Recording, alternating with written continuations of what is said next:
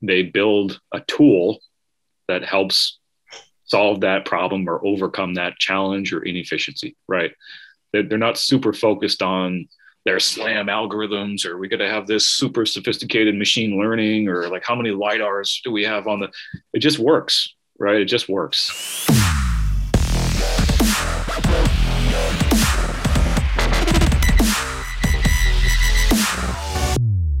Hi, I'm Tom Galuzzo, founder and chief technology officer at IM Robotics. Join in for my new podcast, Crazy Hard Robots, where we're sharing the stories of some of the crazy smart people building the robotics technologies and companies of the future. I have over 20 years of experience building autonomous robots, so I know how challenging some of these systems can be. Listen in and learn as I chat with fellow scientists, engineers, entrepreneurs, and investors building the robotics industry today. All right. Good morning, Steve. How are you doing? What's up, Tom? Great to see you, man. I'm good. Yeah, absolutely. It's a pleasure. So I want to talk to you about a couple of really interesting high-level topics today. But first, I want to give the audience a chance to, meet you and learn about what you guys do, reporting on robotics and the various media ongoing. So give us a brief overview of where you work, what you do, how you work, that kind of stuff. Yeah, sure. So I'm Steve Crow. I'm editorial director of the robotics group at WTWH Media, sort of the parent organization, B2B publisher. We own a bunch of different robotics brands, publications, and events that hopefully your listeners are quite familiar with. The flagship brand is the Robot Report. It's been around for a very long time, started by the great Frank Toby, who I still talk to once in a while. I like Frank a lot. Yeah, he's coming. I'm in the Boston area, so him and I are hopefully meeting up. He's coming in on a sailboat in mid-July, so I hope to meet up with him then.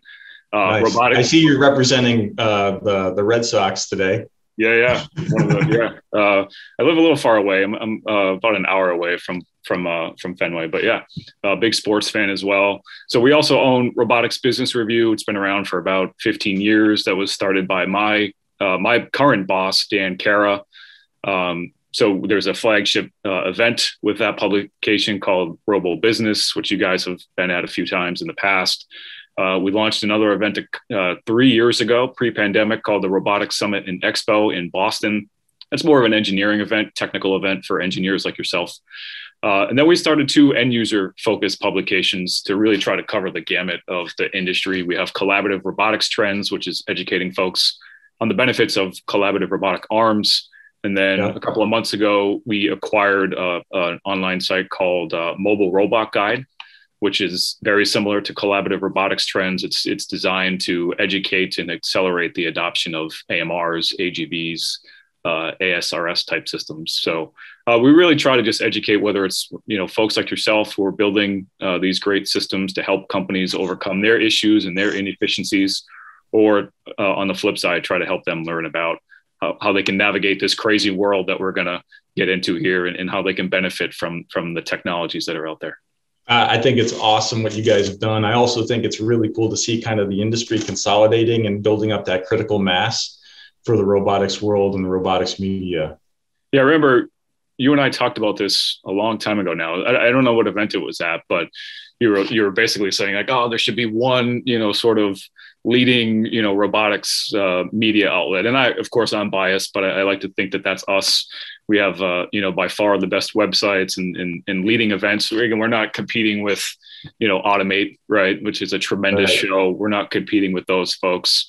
But yeah, there's so much out there. There's so much to cover. There's so much to educate, ourselves on, and you guys, and help you guys kind of navigate what's going on. So, we have some great things in the works as well. And we're hiring people. We're looking for editors to help us continue to grow our coverage and improve our coverage. So it's a lot of fun. I've been doing it for about a decade now. So it's been a lot of fun.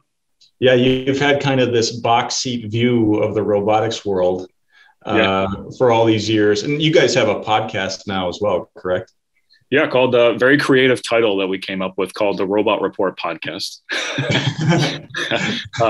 So you can find it on all the podcast channels, iTunes, Amazon Music, what have you. But yeah, we launched it like probably a year ago now. So we're almost at 50 episodes. I think this week will be 47. And we just get, leading roboticists on there, integrators, distributors, leading end users, really folks that are knowledgeable about the industry or, working on really cool technology. There's one, I think my favorite episode, I'm a big self-driving car guy. I love self-driving cars and just the challenges that they present to the engineers building them. And, Waymo's probably the leader of that space in the world. And there's a young guy in the Phoenix, Arizona metro area who's been documenting his rides. I forget, I'm going to make up this number. It's something like 200 rides that he's taken in the Waymo One robo taxis. And he has a whole YouTube channel dedicated to his rides. And there was one that just didn't go right.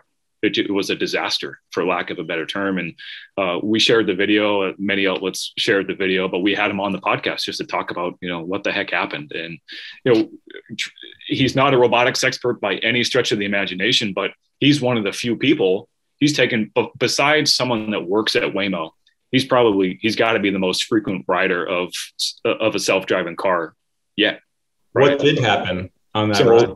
Yeah, so it got confused by traffic cones that were, it was pulling out of a parking lot, which is challenging in itself. It navigated the parking lot and, perfectly fine.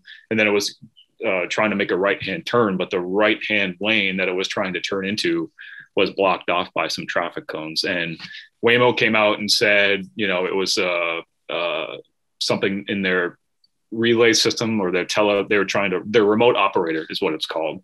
They blamed it on the remote operator, which wasn't a good look for them, but it got confused by these traffic cones. I think it was 3 different times on this same street. So it was a fun conversation, just besides someone who's developing a self-driving car, whether for Waymo or someone else, he's probably taken the most rides in a self-driving car of anybody in the world.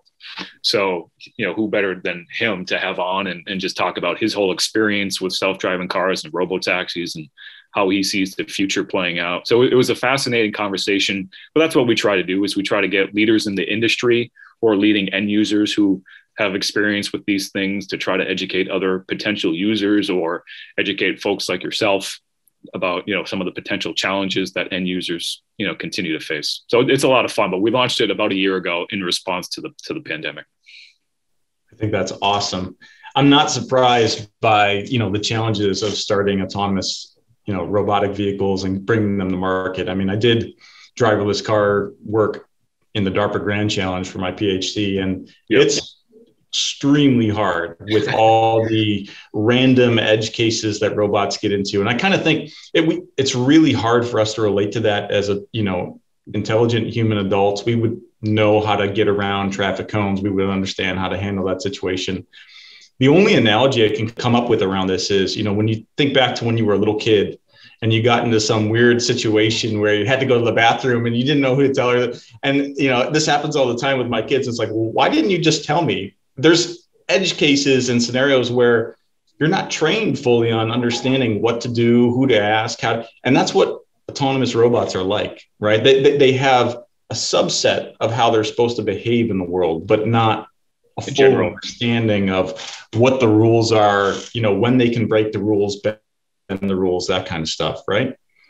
Yeah, and I think that's one of the things you want to get into is, that's really why robots are never going to take over the world, right? They're all programmed by yourself and other, engineers who are super smart. But it's impossible to program for every single possible situation that's going to arise. Who knows how the world's going to change? I think one of the problems with that Waymo example was, and this is a huge debate in the self-driving car world, is, mapping versus, what Tesla is trying to do, just using, vision in real time and trying to figure out in real time what you're presented with and how to deal with those challenges. Because I think Waymo, they've mapped that Phoenix area pretty well. They've been in that area for, 5-6 years, something like that. So they've mapped those streets super, super well. But anytime there's a change and alteration in their map, so if a construction zone suddenly pops up, one morning, it could potentially present problems, for their vehicles and their technology. So there's a long way to go, but that general understanding of the world around them, I don't think it ever happens, if it ever does, it's certainly not in our lifetime, I don't think. I mean, I still get into situations where I'm driving my car around and, there's a bunch of traffic and it's like, oh, what do I do here? What's going on? It actually just happened to me where there was I can't remember exactly the new traffic situation that popped up, but I was like, do I pull over? Do I go to the median? What's the deal? So it's funny, they just redid. So again, I'm from Massachusetts. There's a big highway here called the Mass Pike, and they just redid the numbers on the exits for the highway. And, the GPS, which has been around for some time now and is great most of the time. There's one area that I've the last couple of weeks, I've drove this area twice and it gets confused just because I'm assuming it's because the numbers on the exits are different or something like that. But it's actually, we've taken the wrong exit a couple of times. So even some of these, basic things, they're always going to exist, right? All these edge cases and changes to the environment. So let's talk about robots taking over the world, because I think there's a couple of really big misconceptions out there about robots today. And like I said before, you've had a really good box seat view of, the robotics industry for the past 10 years. So you've kind of been able to see startups come and go, see who's done well, who's taking off. I think that there's this misconception, first of all, especially for folks founding robotics companies, starting robotics companies, or investing in robotics companies, that intuitively it seems like eventually humans are going to want robots and depend on robots enough that some robotics company out there is going to be gigantic. The next Microsoft, the next Google. There's this scene in Will Smith's iRobot movie where he goes to meet the CEO of the robotics company. He's the richest man in the world, right? Because everyone has a robot, but that hasn't happened yet. No. It seems like it's far from happening. And why is that? What is preventing robotics from really taking off and having a huge win? How much time do we have? We have as much time as you like. That's a complicated problem, right? I just want your take on it from that bird's eye view. Yeah, I think a lot of times to me it's pretty, I don't know, I don't want to say it's simple, but a lot of times if you break it down to the individual company, right? A lot of times, just speaking from my experience with the companies that don't survive, a lot of times it just doesn't work well, right? Their solution doesn't work well. Right. And that can be for a number of reasons. Oftentimes, they don't have the vertical knowledge expertise, right? They don't have whatever problem they're trying to solve. They're not an expert in that problem, right? They're experts in technology. They're experts in, software engineering or mechanical, whatever discipline it is. And oftentimes, they're so focused on the technology that they forget about how to, a lot of times to me, they over-engineer things and it doesn't work well, and drives up cost, drives up price, drives up ROI, and it still doesn't work super, super well in whatever environment or whatever challenge that it's trying to solve. I think there was a recent Amazon Robotics, right? So everybody thinks, they're a great one, right? Amazon's a huge company. Bezos is, I think, the richest guy in the world, setting records every single day for the amount of money that he has. I think they're a great example. He could buy any company he wants. He could scale up any single robotics company that he wants. They bought Zoox, I think, right, recently for $1 billion. But they recently gave people a behind the scenes look at their operation and some of the robots that they have operating in some of their facilities. I don't know if you've seen it, but I think it was 60 Minutes maybe.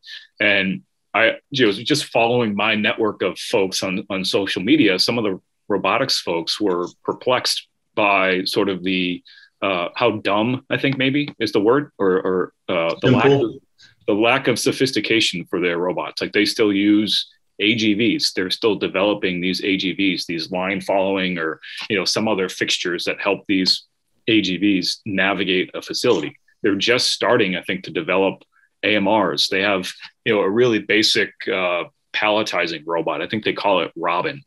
And some of the robotics folks who I know very well again, we're just flabbergasted that Amazon is still using AGVs and they don't have an AMR from IM Robotics, for example. And I responded to some folks, and it's like, they could build any robot they want. They have unlimited resources financially, right? They could hire any robotics person they want. They have Amazon Robotics. I don't know the number of employees they have there. I know a bunch of them. They're super talented folks. They could build anything they want. Maybe it's a situation where whatever technologies, whatever robotic systems they have, simply solve their problems, simply make their operations more efficient, right? They have by far the best logistics operation in the world. Right. Maybe what they have right now is working pretty damn well for them. You know what I mean? And it's not the most sophisticated thing, but it helps them, get your whatever delivered to you in 2 days. Yep. Right. So I think oftentimes that's a really simple one. The companies don't have the end problem in mind enough. They're just trying to build, something super cool. Right. That, to them is a really fun engineering project or a complicated engineering product. Again, they lose sight for the customer. And then oftentimes they're not even trying to solve a problem, right? They're trying to build a system or build a product that solves a problem, right? And it's just, I think a great example of that is probably SoftBank and what's happened with the Pepper robot recently. I know they're not a startup, but they've poured boatloads of money into developing the Pepper humanoid robot. And they built and deployed thousands of those things. I was blown away by the numbers of how many people bought Pepper for what it does.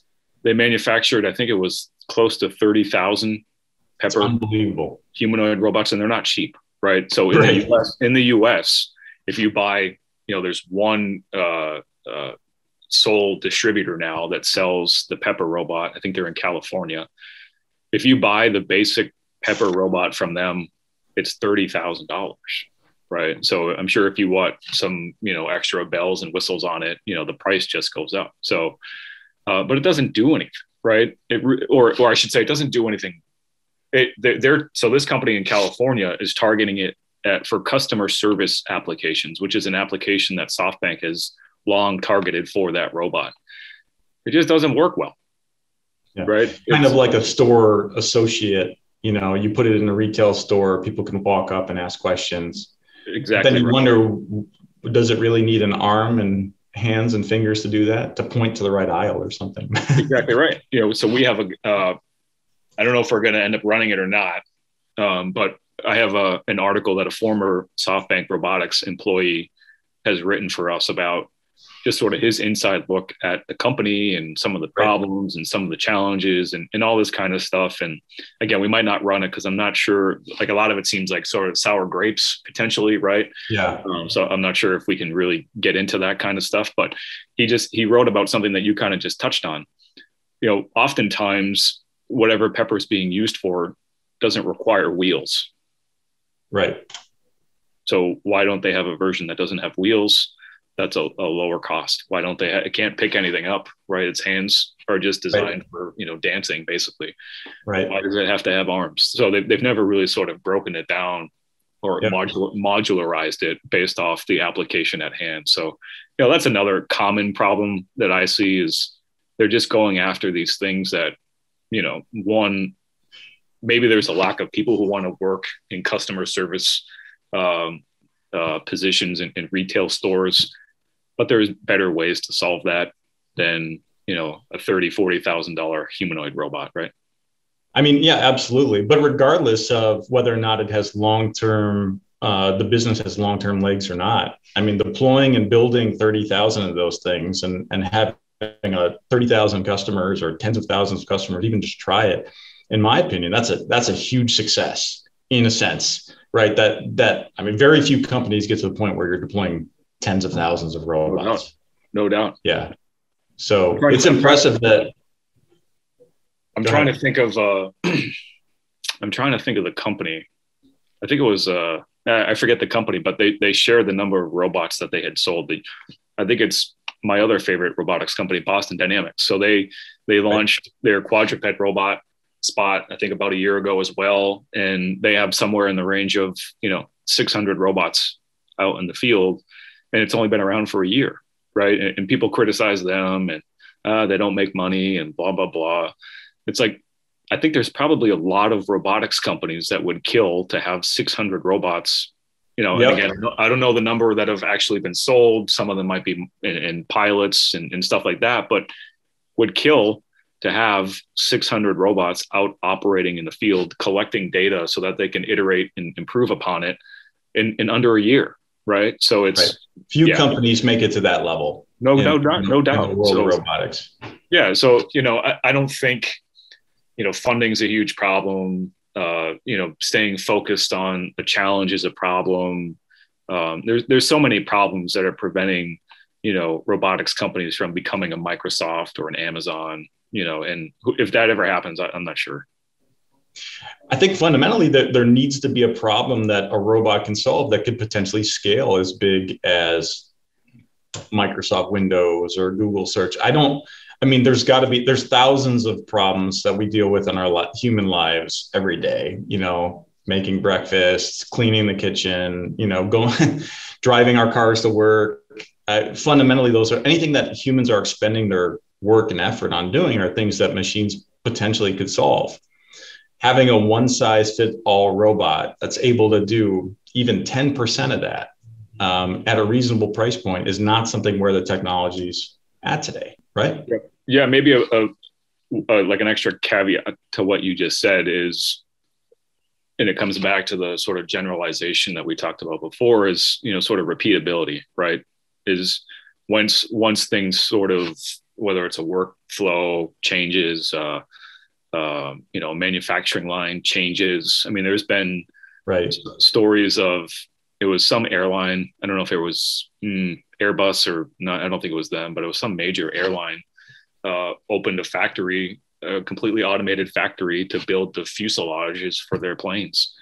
And it just didn't go well, right? They had to change things up, somewhere along the line, in the process. And they would just have to bring in, outside expertise every single time to reprogram these things or to, optimize them for the change in the workflow. So there's just so many things.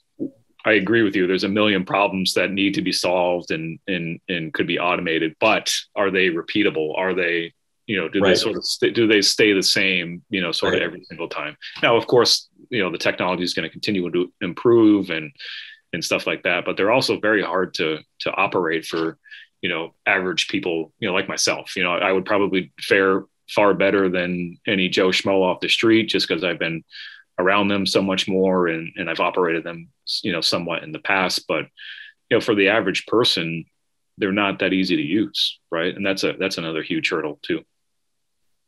So talk to what about the robotics companies that have actually been successful? What have they done different? And you and I were trying to pin down who is the richest person in robotics today, right? And why? Yeah, I would love to find that out. I think I think you said maybe someone from Fanuc or ABB or, one of those very large, historically industrial robotics players.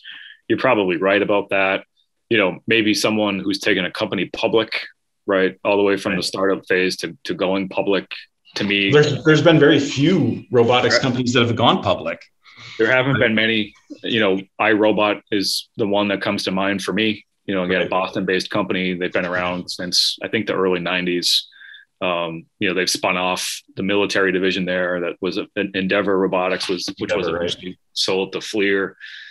So I got to think someone like Colin Angle or Rodney Brooks or Helen Greiner. People who were there from the get-go at iRobot got to be, and I would think they'd be in the running, but I don't really know. What was the question? Well, just which companies have been successful and why? Companies have been successful? Yeah, I think, again, sticking to that problem, and let's just focus on iRobot, for example. I mean, their earliest robot vacuums weren't sophisticated, right? They didn't have sort of autonomous navigation technologies or cloud capabilities or, sharing data with you. The batteries didn't last too long. They now have this it can empty the cleaning cartridge out a number of times before you have to then go dump it in, into your own trash can. What they did was they found a problem and they didn't over engineer things. I think it probably just used bump sensors right early on. It would, right. If it bumped into something, then it went a different way. And it didn't have a lot of intelligence, right? It just went through kind of a blind search pattern around, didn't know where it was, just kind of went through they figured out kind of what the logic needed to be to get the robot to explore without building in a lot of super intelligence. Right. So they build up a customer base, and I think they actually started in the military, building robots for the military. Right. So they built up some contracts and some money, that way.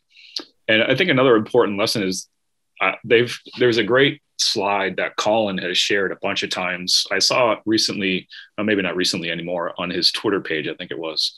And it was all the different business ideas that they've had over the years. Oh, really? And so many of them never even came to fruition. Right.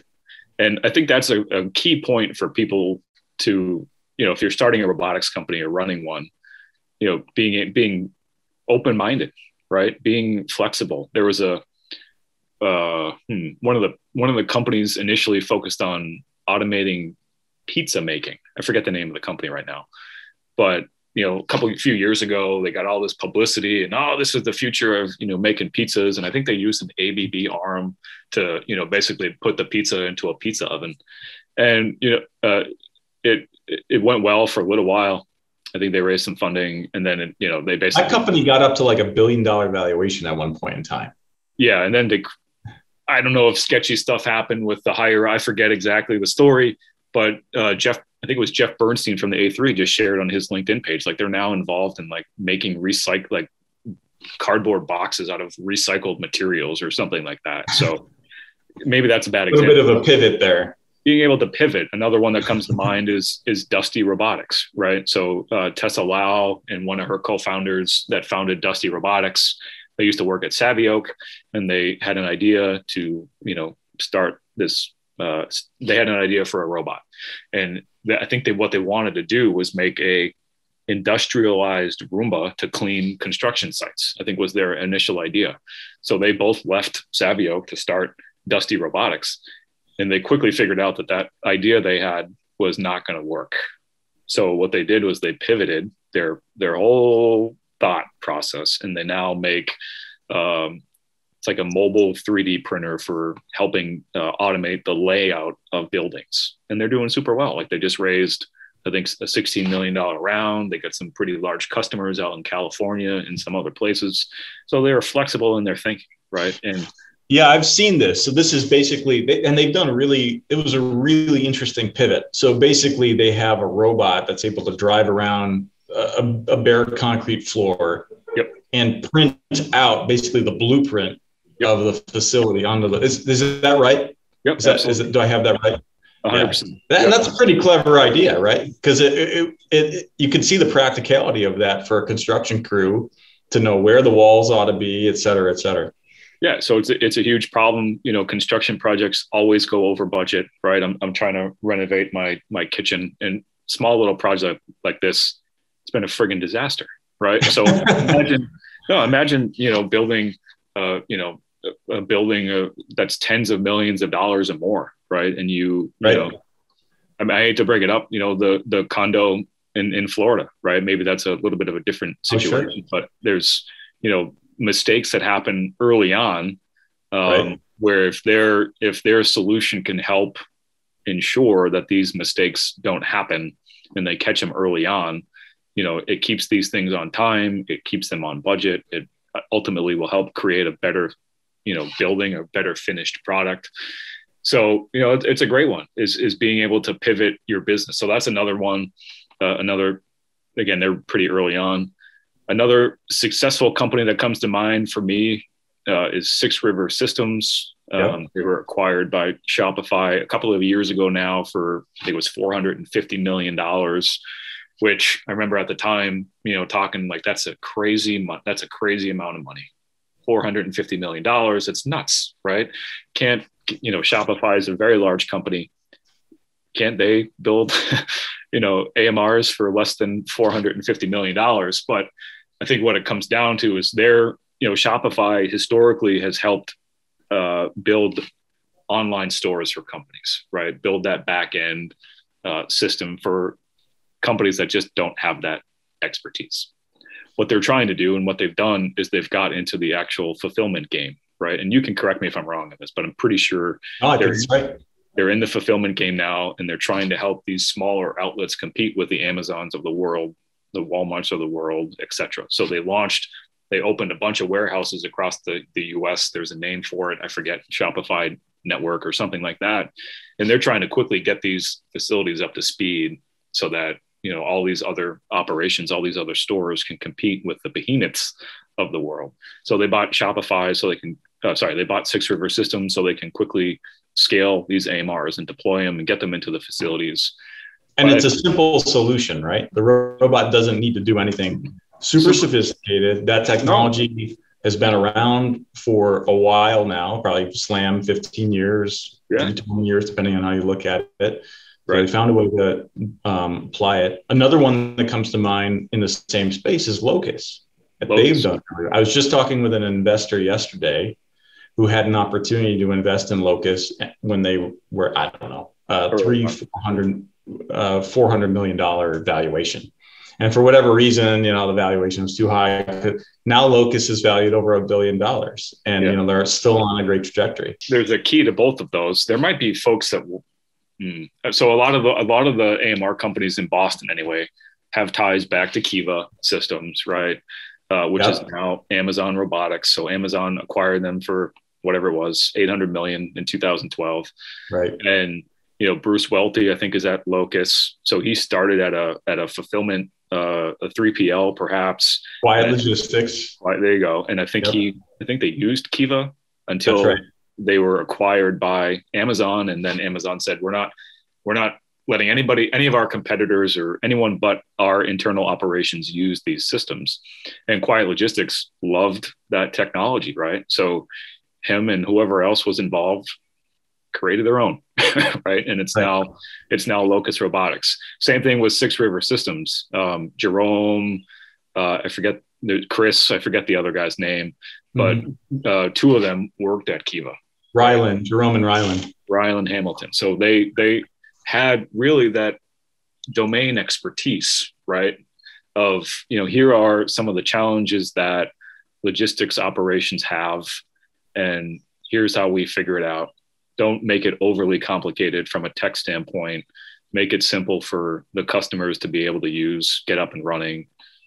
And I hate to oversimplify it, right? But it's, they found a problem, they understand the problem, or they bring in people who understand the problem from a fundamental level because they've lived it.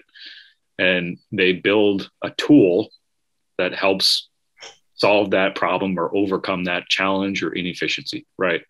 They're not super focused on their SLAM algorithms, or we got to have this super sophisticated machine learning, or like how many LiDARs do we have it just works, right? It just works. And I know, again, it sounds super easy, and I would never be able to build something like that. But it's, I think with those companies, you find a common thread, right? A bad example is Rethink Robotics with Rodney Brooks, right? Everybody knows Rethink Robotics, one of the earliest in the cobot space. I think they raised $150 million in funding. Yep. A lot of it was because of him, super smart guy.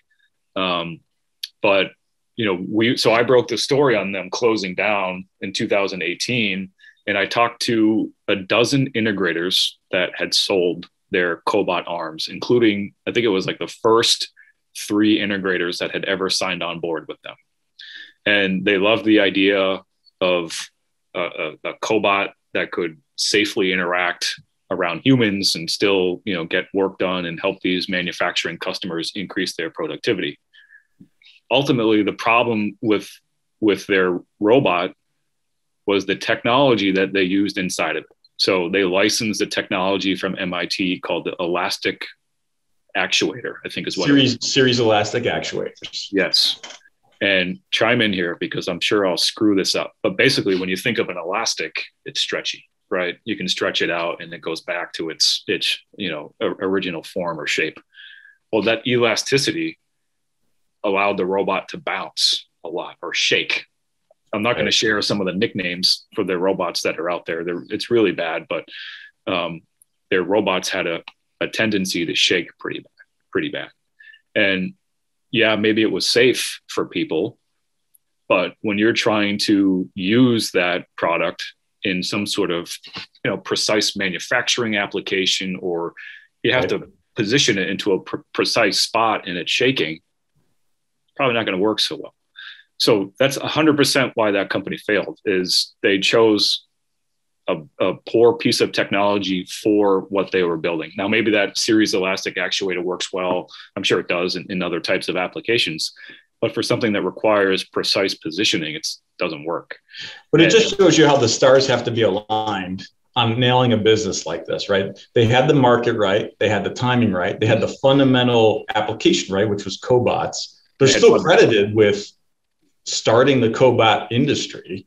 Yeah. Right? They just had the wrong technology or the wrong technical approach to getting it done. And probably more complex or more sophisticated than it needed to be. Yeah, way more complex than it needed to be, right? I mean, I don't think there was maybe Universal Robots was started around the same time. I'm not. I don't. They took off. They did phenomenally well. Yeah. Same market, same application, cobots, but just had a different technology, had a more precise, rigid arm that was able to do. I think the application that they got really a lot of traction on was machine tending. So just parking a robot next to a CNC machine, having it swap out parts from a machine, huge application. Yeah, and it wasn't being done before. Yeah, literally just doing the same thing over and over again for 12 hours a day or whatever it is. And they didn't overcomplicate it. There's tried and trusted technologies or components out there that work well. And yeah, I think that's a great point you made. It's just little decisions like that can make or break a company, right? And I hate to harp on the Rethink one, but I think it's a perfect example of, you're right, everything has to come together and align well. I was told that they didn't really have, folks from the manufacturing industry working there, right? So Rodney came from the consumer robotics market, and maybe again that domain expertise was kind of lacking. But I think there's a common thread with the companies that are super successful is they found a problem or an inefficiency that a lot of customers have that they're dying to overcome this, or labor shortages, whatever it is, and they have the domain expertise. Yes, they have the funding. That's a very important part of it. And they don't overcomplicate how their tool works at the end of the day. Yep. Steve, I really appreciate you being on the show talking about how crazy hard these robotics companies can be to start, and how hard the technologies are. So many challenges, but so many interesting applications out there. I definitely want to have you back on the show. Next time, I want to talk about this misconception about robots taking jobs. And, we haven't really seen that happen yet. And there's a lot of good reasons why. And I think we've probably touched on some of those reasons today. So I think we got a lot more to cover there. Yeah. I mean, we chat about it now. Happy to come back anytime you want, man. This was fun. Awesome. Steve Crow, thank you so much for being on the show and talking about all these challenges of starting robotics companies with me. Yeah, man. Great to see you. Great to, talk about all this stuff with you. Thanks for having me. I know Pittsburgh, their robotics cluster just had some pretty big news. So congrats to the cluster. Congrats to the cluster down there. And hopefully I'll see you soon, man, in person at some sort of event or what have you, but great to catch up. Thanks, Steve. Appreciate it. Take care.